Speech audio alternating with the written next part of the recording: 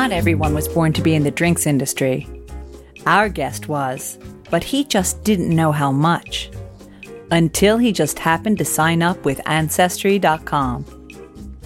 I'm Susan Schwartz, your drinking companion, and this is Lush Life Podcast. Every week we are inspired to live life one cocktail at a time by the best in the industry. Johnny Neal knew all about his father's connection to the gin world from as far back as the 18th century. But it took a membership to Ancestry.com to find out that the other side of his family was busy making whiskey at about the same time. Now with the success of Whitley Neal, he's making expressions tied to the culinary proclivities of specific members of his family, Quince, Raspberry, and now his own. He's here today to tell us how it all came to be. Upbringing was varied. I was born in the Northwest, so in Warrington General Hospital. I spent a little bit of time there, perhaps 4 years, and then my parents moved all the way down to Devon in the West Country. So we grew up on a little farm just outside Exeter in Devon. I have two half brothers, two half sisters, so it was a big family. We all went down together. And it was a wonderful childhood. Rural countryside, beaches not too far away. I went to a little prep school in Lympstone, which is a lovely little place, which also has the Royal Marine Commando training camp.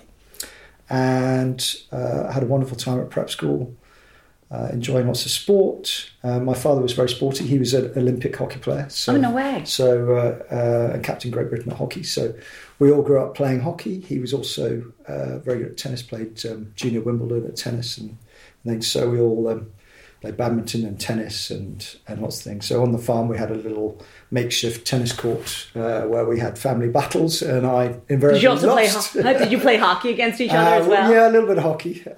So I was the youngest, so I used to get beaten all the time. So you have to be careful of those little balls, yeah, the hockey balls. I know, that and the tennis as well. So right. Invariably I lost, but that was probably a good thing, Mm-hmm. And so I've got two, I call them half brothers, I call them brothers and sisters. We grew up together. They're my brothers and sisters. So two older brothers, two older sisters. Lovely family surroundings. Mm-hmm. And what did you want to study? Did you have any proclivity towards something specific? Well, I remember going to a vocational guidance thing sort of when I was a teenager, because I didn't really know what I wanted to do. And I sort of trod the road. I was quite good at languages, so I was doing German and French, and I got pushed into looking towards German and business studies, that sort of thing. But I didn't really fancy going away for a year to Germany. I don't know why. I just I was a bit of a homeboy, so I quite liked living at home. So instead, I took A-levels in, gosh, can I remember now? Economics, chemistry, and German. I did take the German, and I spent a little bit of time in Germany, but over the holidays. And then I went to university and I did agricultural economics, so how to run a farm, essentially, because we were living on a farm. So I thought it would be a good idea, and it meant I could go home and do some stuff. But did you ever think you were going to take over a farm? Not really. It wasn't really. We rented out some of the land. We didn't really farm the farm. We lived in the farmhouse and we had some land, and it was tenant farmers looked after the land, so it wasn't and it wasn't a huge place either. So no, it was business studies essentially with a bit of an agricultural background. So I did that at Reading University. Who knew you would later be looking through botanicals and working with botanicals? Well, exactly. And it's nice to have a history of the countryside and how to manage the countryside and foraging for botanicals. And actually one of the gins that we're working on at the moment, we're trying to tie up a partnership with the Wildlife Trust in Berkshire, Buckinghamshire and Oxfordshire, just to give that little bit back towards nature conservation and the wildlife there. So after Reading, what were the plans? I know you worked in banking, but you? So my father actually originally trained as an accountant, and it was I kind of got pushed into it. So I got a job with a friend of my father's. He ran an accountancy firm, small accountancy firm in Victoria, in London. And so I started off there doing my articles. When was that? That must have been 1994. So my first year in London was doing accountancy, going on audits, and I found it. The people were lovely, don't get me wrong, but actually auditing was a little bit soul destroying.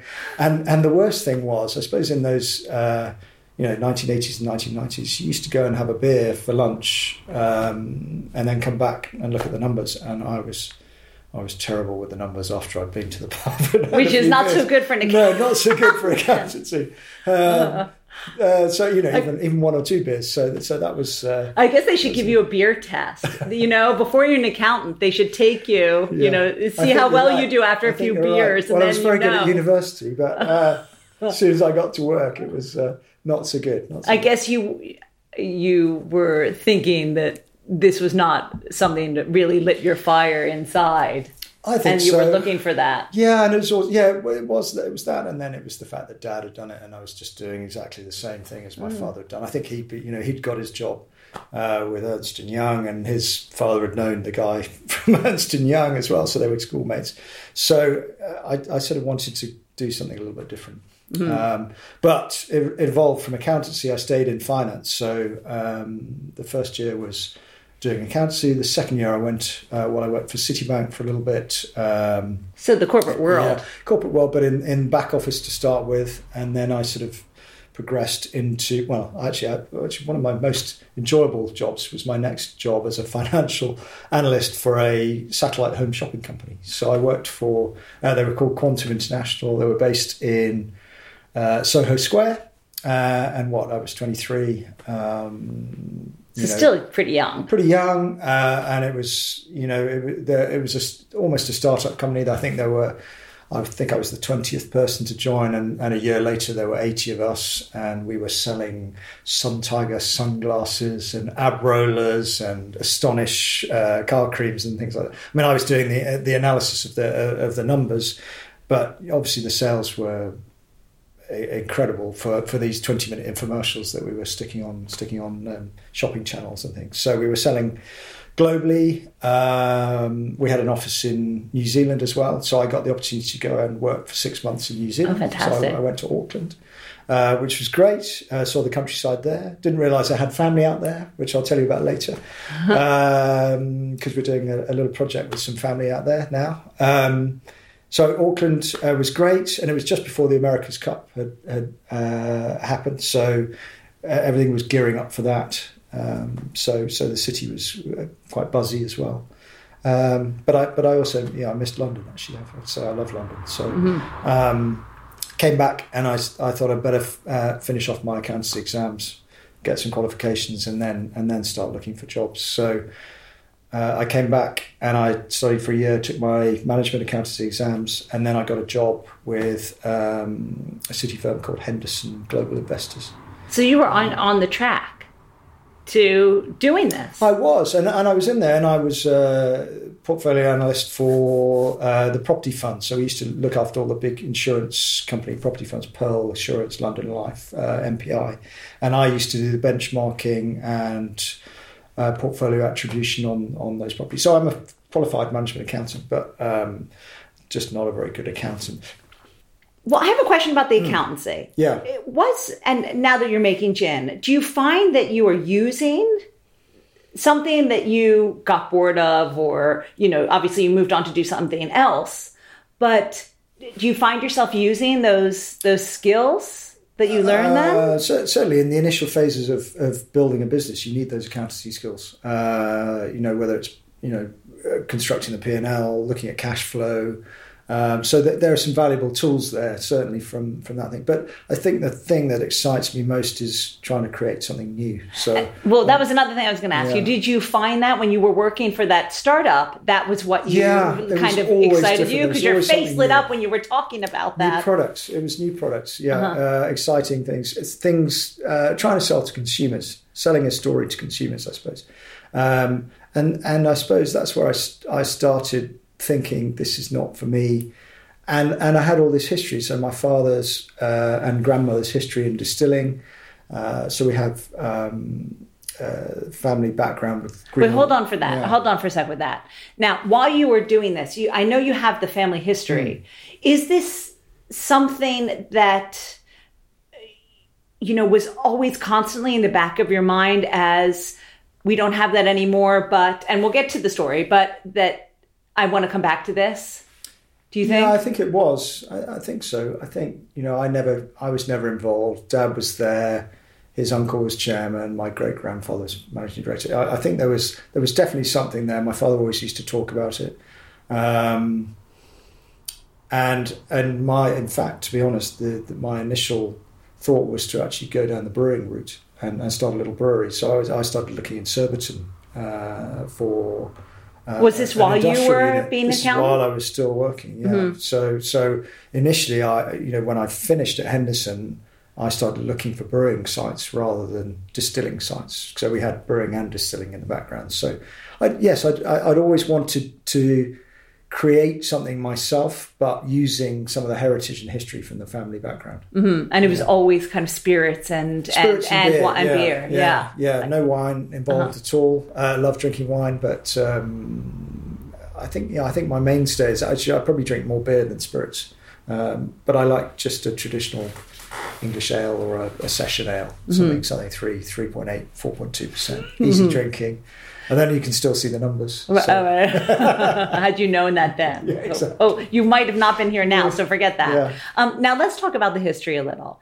Because, while you grew up, it was always around.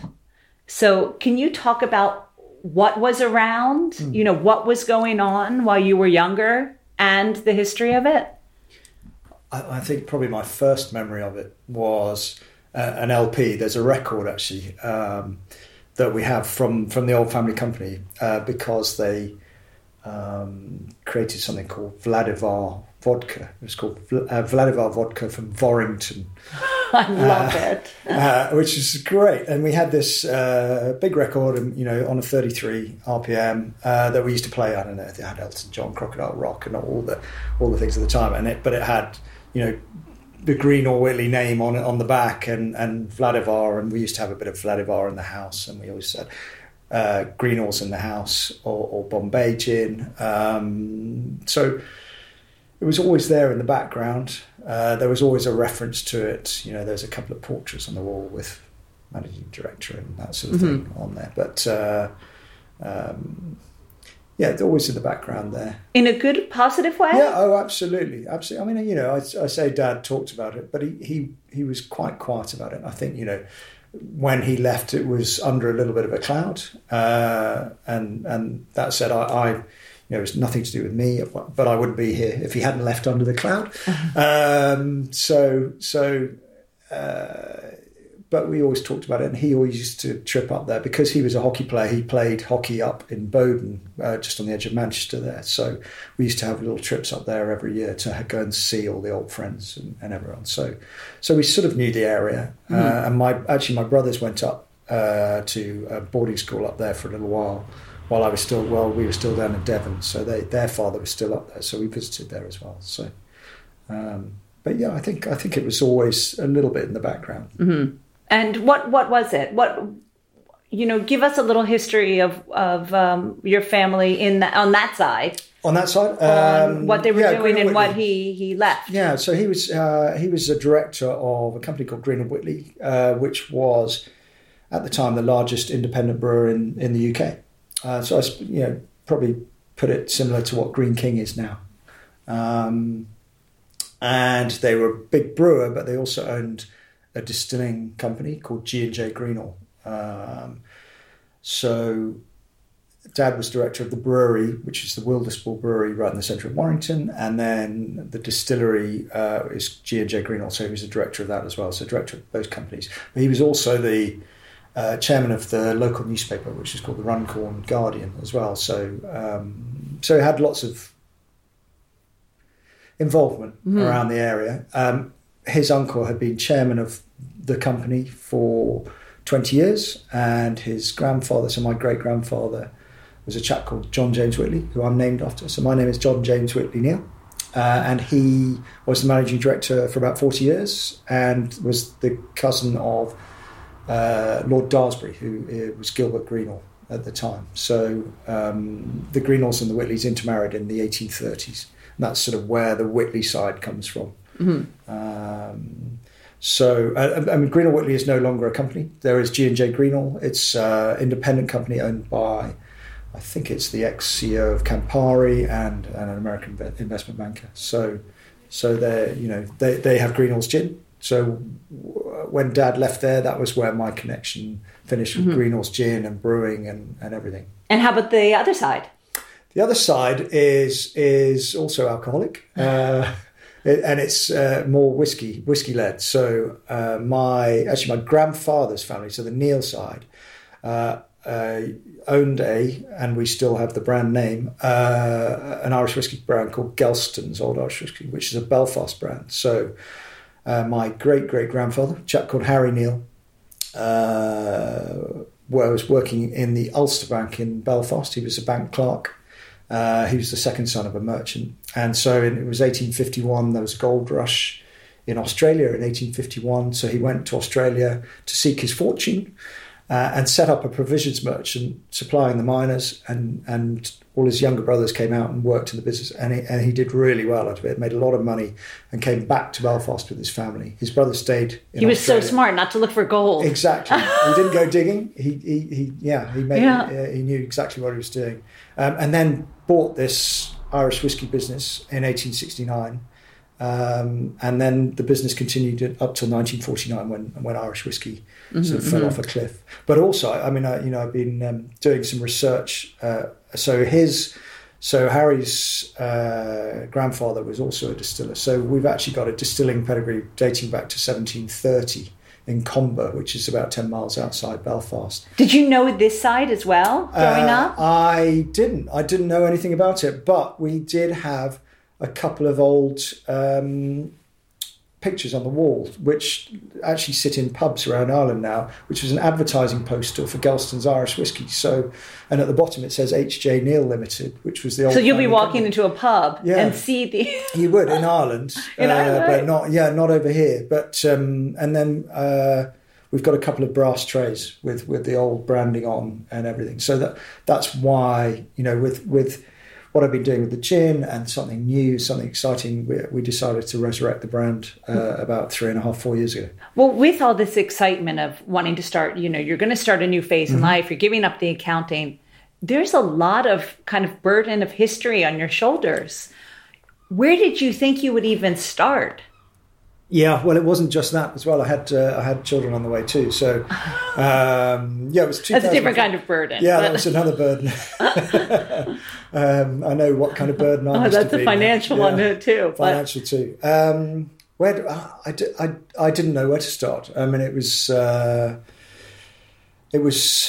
talking to people. Yeah, when really. You started. Yeah. Gin was not. What was it? 2004 or so. Yeah, right. Yeah, absolutely. Gin wasn't what it was right now. It was kind of where it was when your dad left the business. Yeah, it was. I think it was a little bit further ahead. You had Hendricks, you had Miller's. They'd started things off 1999, 2000, 2001. So there was a little inkling. But actually, I don't think that would have mattered to me. I just wanted to do it. I was passionate about developing something. So I was talking to people. So having done a lot of research on the brewing, I went and did a brewing course up in Sunderland. They have a fantastic brewing course up at the university there. I came back and then it was just difficult to find a site, and then the logistics and pieces at the time for one person alone to develop a small brewery was just mind-boggling. So and quite scary. So what I decided to do was step away and then I looked at gin, and I didn't have a huge amount of investment behind me, so I started looking at ways of doing gin cheaply to start with, in terms of let's go and talk to the distillers who are making gin and create our own recipe and then develop it from there. And so we've evolved from that to now owning, distilleries and selling lots of bottles. But it was very much hand to mouth.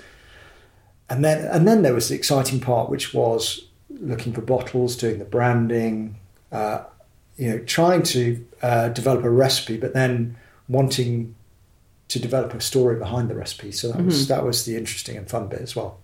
Yeah. Well, you had some of the story already, but as for the liquid, did you have a recipe to start off with that you knew about, or not at all? No. And were you a big gin drinker?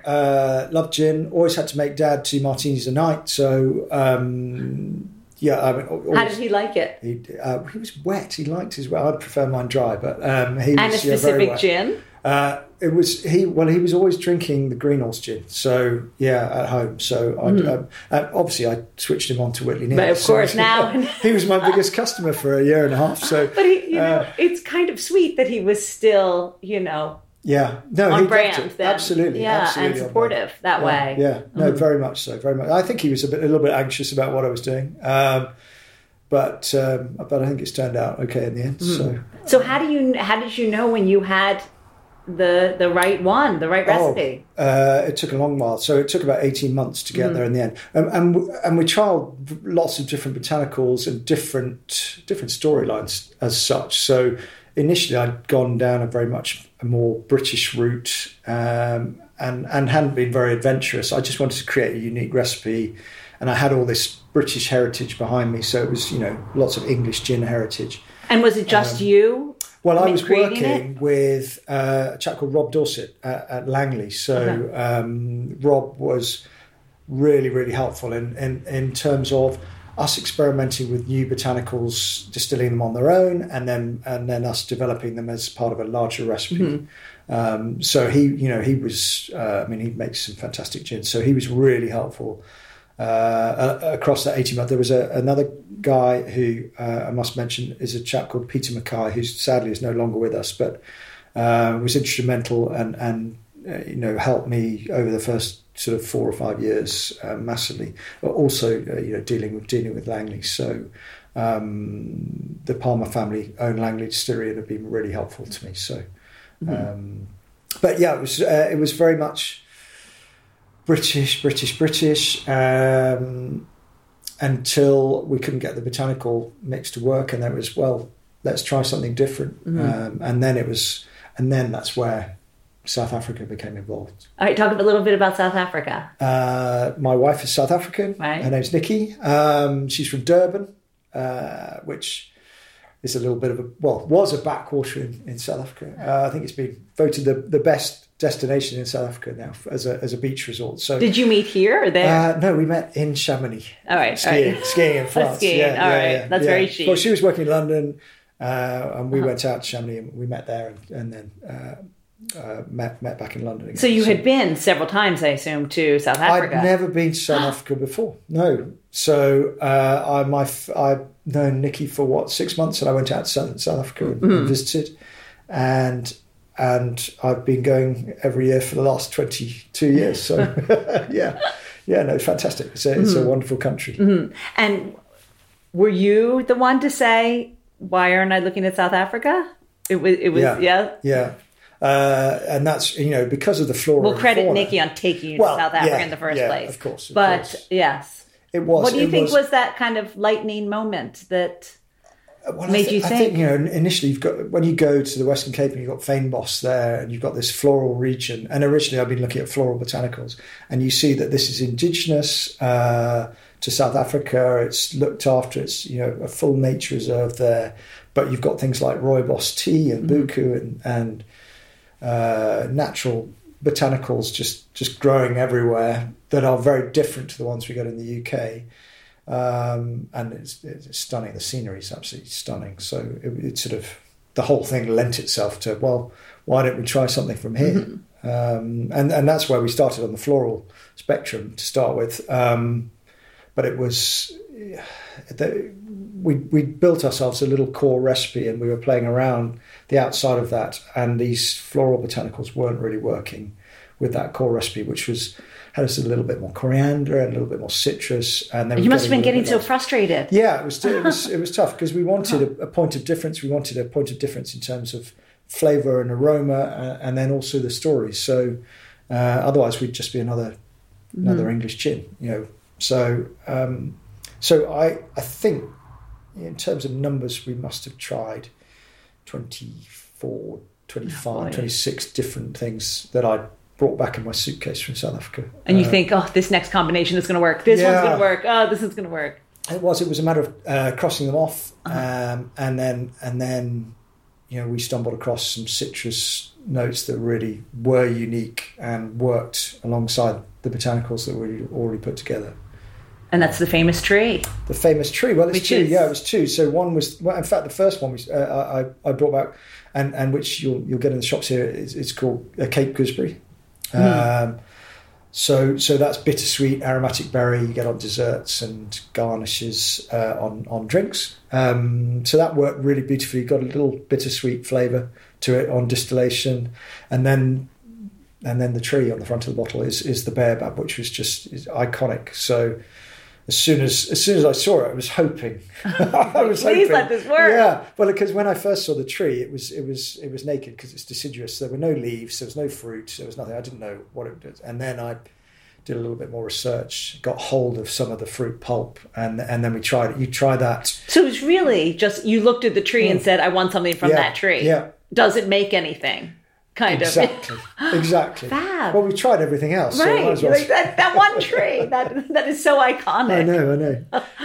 And so it did have what is it? It's the seeds inside, right? Well, it's the pulp that we actually distill. We just distill, it's a white pulp that's slightly moist when you crack open the fruit, but we actually use the dried pulp. So it's dried out in the sun, which is used a bit like cream of tartar in cooking. So almost as a thickening agent in soups and stews and things in African cooking.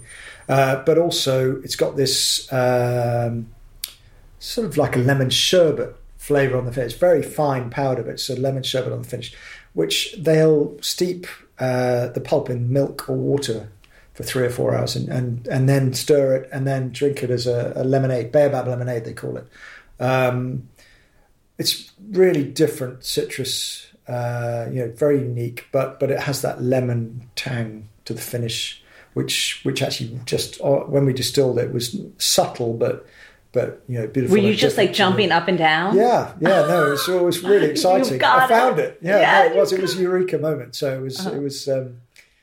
Very glad we stumbled across it. And then you just went into action and started to distill? I probably bottled too many bottles to start with. I think we bottled 3,000 bottles to start with. You were very enthusiastic. Very enthusiastic, thinking everyone's going to buy it. Probably should have stuck at a smaller amount, but we got through that after a while. I think Dad drank most of it. Parental support. Yeah, and then you want to get to a stage where you start off, but you also want to be ready to start. And I think when I started, I wasn't quite ready with the packaging and everything like this. So the packaging has evolved quite dramatically over the last sort of 15 years, where I had a clear bottle with a bell shaped, looked like a little bit like a pot still.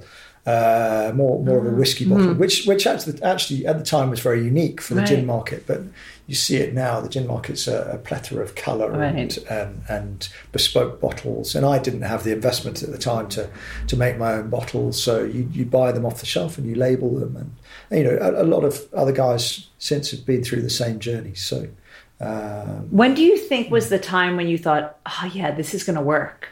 I mean, was it right from the beginning, or was it a certain sale, or you started working with someone? I started working in the on trade. So I did a presentation on Trafalgar Square. There used to be a bar called Almanac, which it's now a Fuller's pub, I think, right on the corner of Trafalgar Square. I think it's opposite the Hilton Hotel. And we brought in some heavyweight on trade bartenders and bar managers, and they seemed to like the story. I had some help from a spirits guru called In Wisniewski, and then I had a friend called Sam Searle.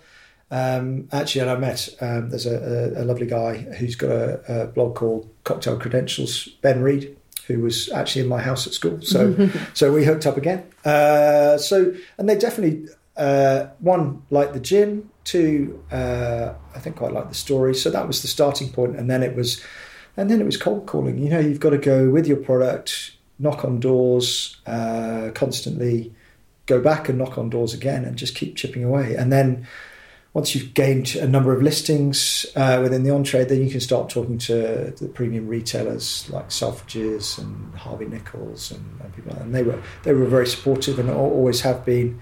And then I went up to there's a wonderful supermarket chain up in the northwest called Booths, EH Booth, which everyone calls the Waitrose of the North. I'm sure they hate being called that.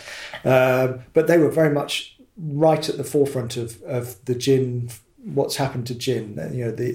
Pete Newton, who's the buyer there, was an early adopter for gin, so he took it on, and so that was my first foray into what I think they probably had 16, 17 stores at the time, and then from there I had a meeting with Waitrose after that, and I got a Waitrose listing, and then it went from there, and then it's the struggle of cash flow and forecasting, and then maintaining that on-trade focus. I didn't have huge resources, so I couldn't employ lots of people.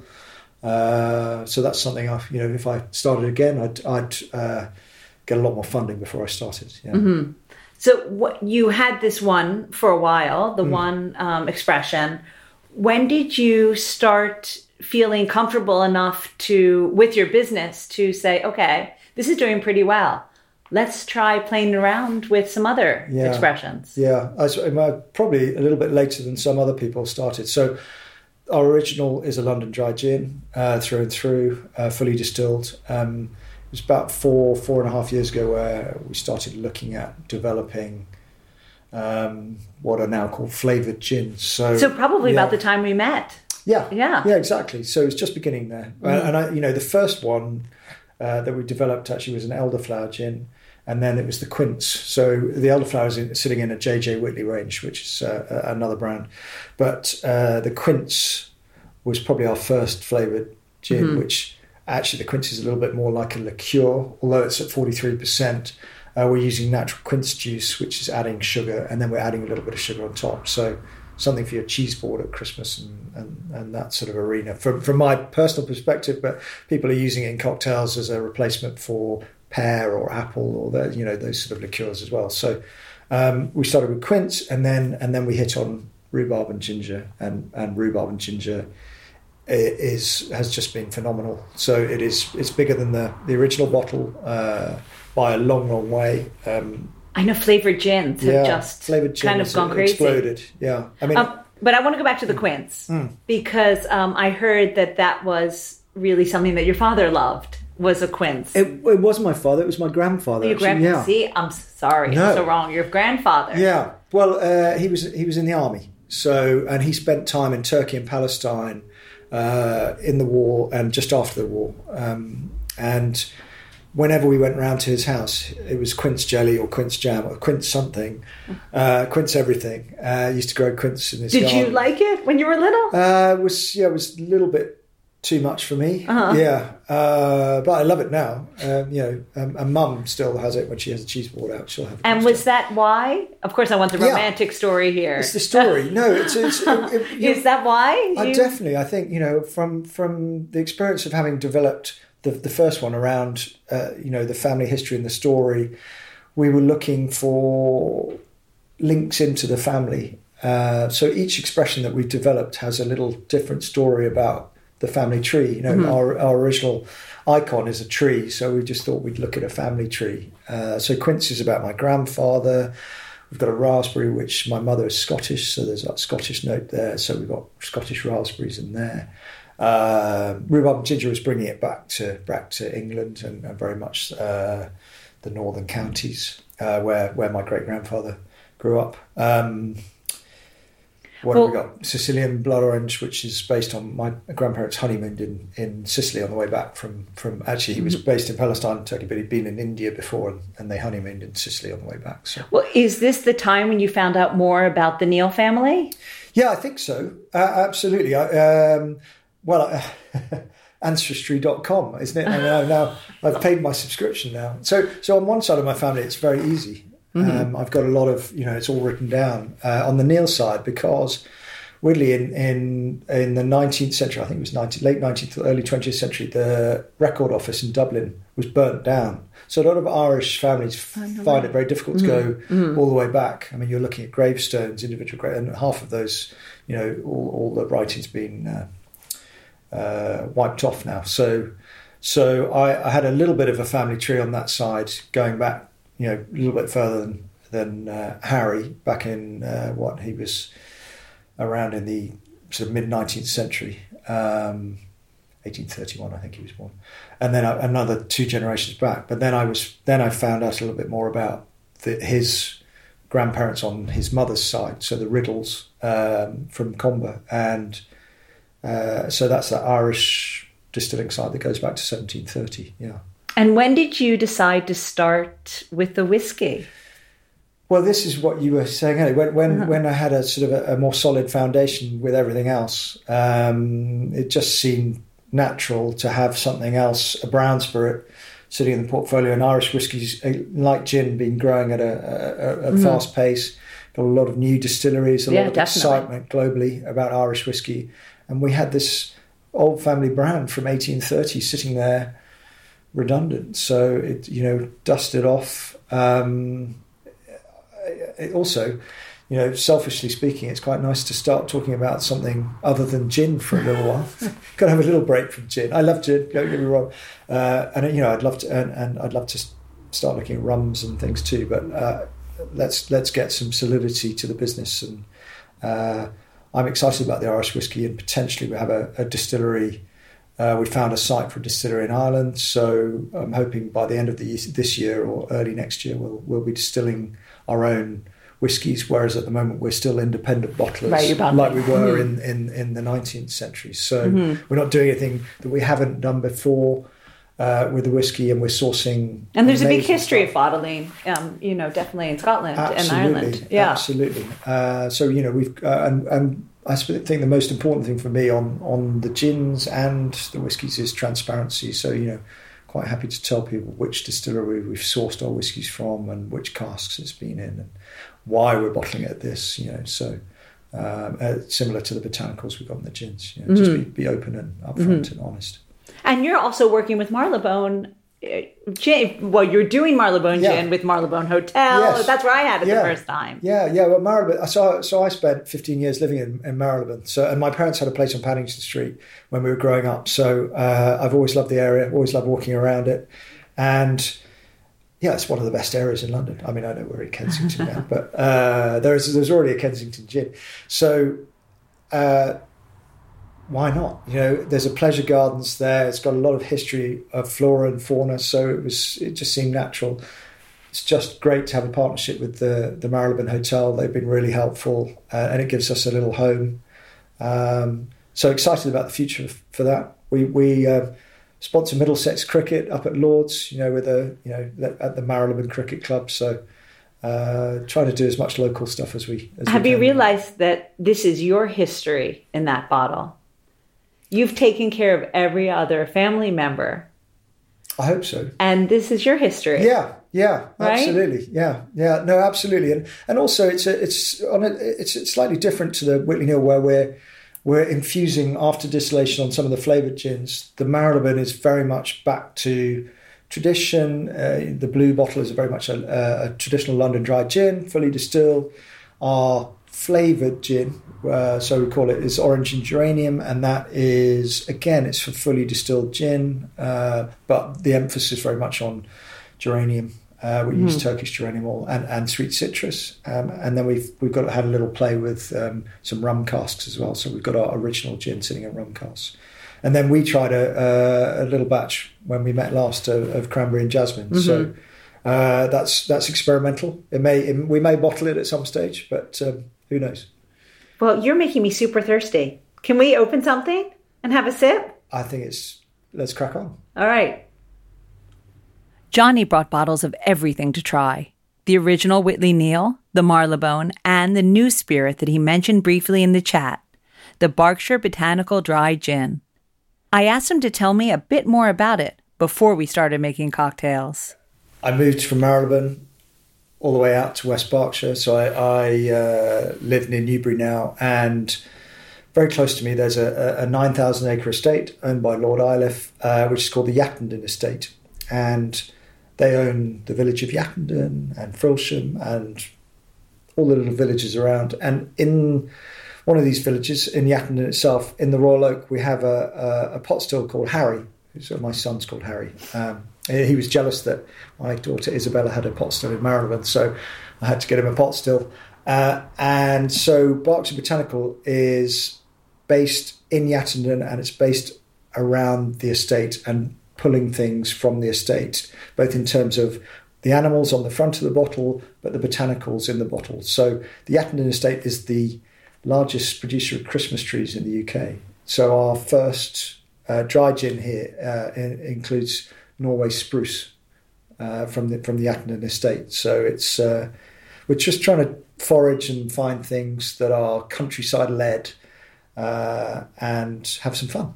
And it's close to home. I'm hoping it develops into something much bigger that caters for the whole area. And we have a range of different products, including rums and whiskies at some stage. But gin seemed the natural place to start. So, of course, our cocktail of the week had to be made with this piney spirit. It is still winter after all. Make sure you have pine needles on hand for this, our cocktail of the week, or it won't be finished without them.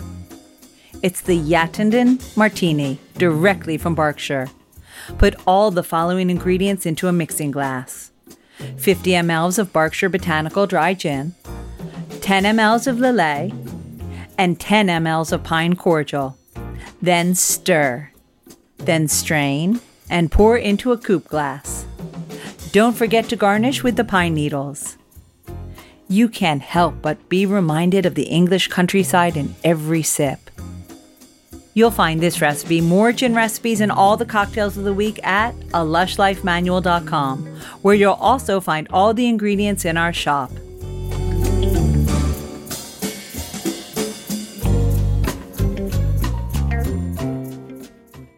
I met Johnny on my first ever press night. I had no idea what a life that one night would lead to. I know I wouldn't be here now on this side of the mic, that's for sure.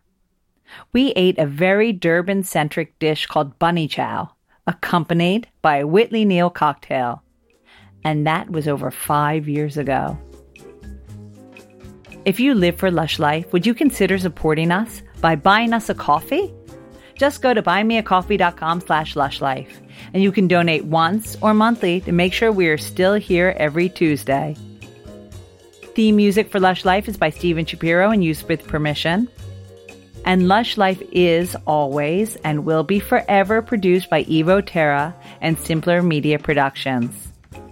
Which leaves me to say the wise words of Oscar Wilde, all things in moderation, including moderation.